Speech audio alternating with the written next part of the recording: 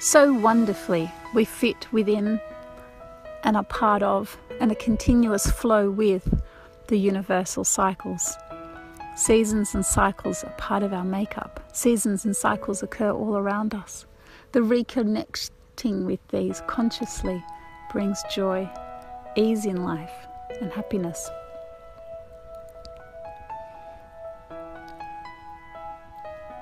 "13 moon cycles occur within one sun cycle. And irrespective of how disconnected one may get in daily life, particularly if you're a woman, you'll know that there's a menstrual cycle every moon, with every moon cycle. 13 each year is the usual. The ebb and flow of the ocean linked with moon. Being 70% water, that same gravitational pull works with us. The more we put our times towards being in tune with this, the easier our days, the more productive our time. If we feel that time is precious and always rushing away, then it may be just in acknowledging that there's a focus to the future, focus to the future, focus to the future, and not necessarily the time put in the present moment. Taking time to sit around a fire makes your day nice and long. Or as my daughter said, going on a very hard bushwalk, the 2 hours can seem very long and feel so good afterwards. Allowing oneself to be away from the 9 to 5, Monday to Friday, allows a resetting of the clock. A resetting of the clock being the clock in tune with nature, in tune with the cycles, going to sleep after the sun sets, rising just before the sunrise, greeting the morning sun, acknowledging the midday sun overhead. Powerful cleansing time, shining through all things. The reflection time as the sun sets, seeing what in the day one will carry forward, what in the day were the learnings, knowing that in everything there is all good things. Need not judge one as good or one as bad, for these opposites don't really exist. They are opposites and they do exist as opposites, yet it is us who place them there. It is us who need the opposites. But as soon as one can embrace the opposites as knowing that each opposite is part of a whole, we only have the whole when we have the opposites.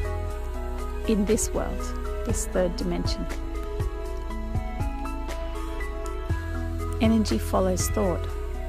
So knowing there is an opposite, you know where you stand. If you want less of that which is opposite, flow more to that which you are for. Be what you are for. Act what you are for. Talk what you are for. You will see what you are for. Encourage others in their own journeys. But you can lead by example, and those who choose can be inspired. Living in the seasons and living in the cycles, we can acknowledge new moon, a natural time of starting. As the moon appears black to us, it is awaiting a restart. That is new moon. So before new moon, have your plans in place. Think about what it is that you'd like to start afresh on that date of new moon. Then you have 14 days until the full moon, when you celebrate on full moon all that has come to fruition, all that is round and full and ripe. And with the blessings of the rain on a new moon and a full moon, so much more ease of achieving, so much more ease of knowing, so much more ease of being at one with. so much more ease of the harvest. So between the new moon and the full moon, create, create, create. Full moon, celebrate. From full moon to new moon, completions of those started, and planning the new. So much planning the new, so you're ready for new moon again.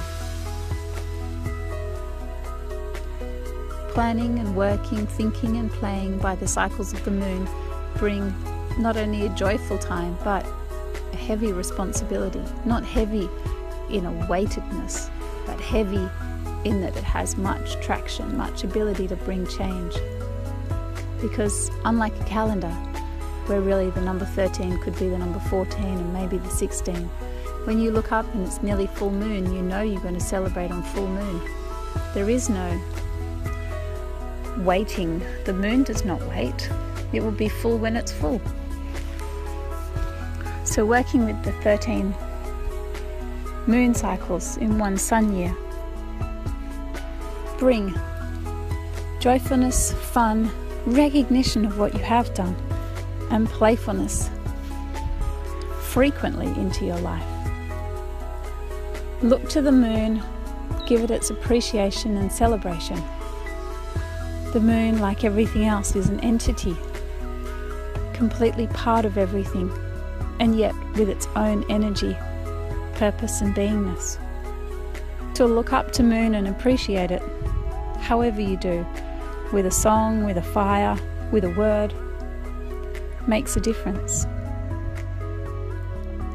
I once mentioned to an elder, is life a bit like in Peter Pan when they show Tinkerbell, and Tinkerbell is fading away because no one believes in fairies anymore. And then people start saying, I believe, I believe, I believe. And the energy of all the belief, the energy of the knowingness, brings back Tinkerbell, and she's alive and full of energy.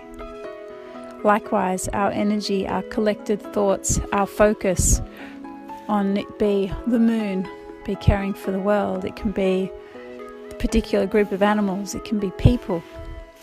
Collected focus and care absolutely make a difference.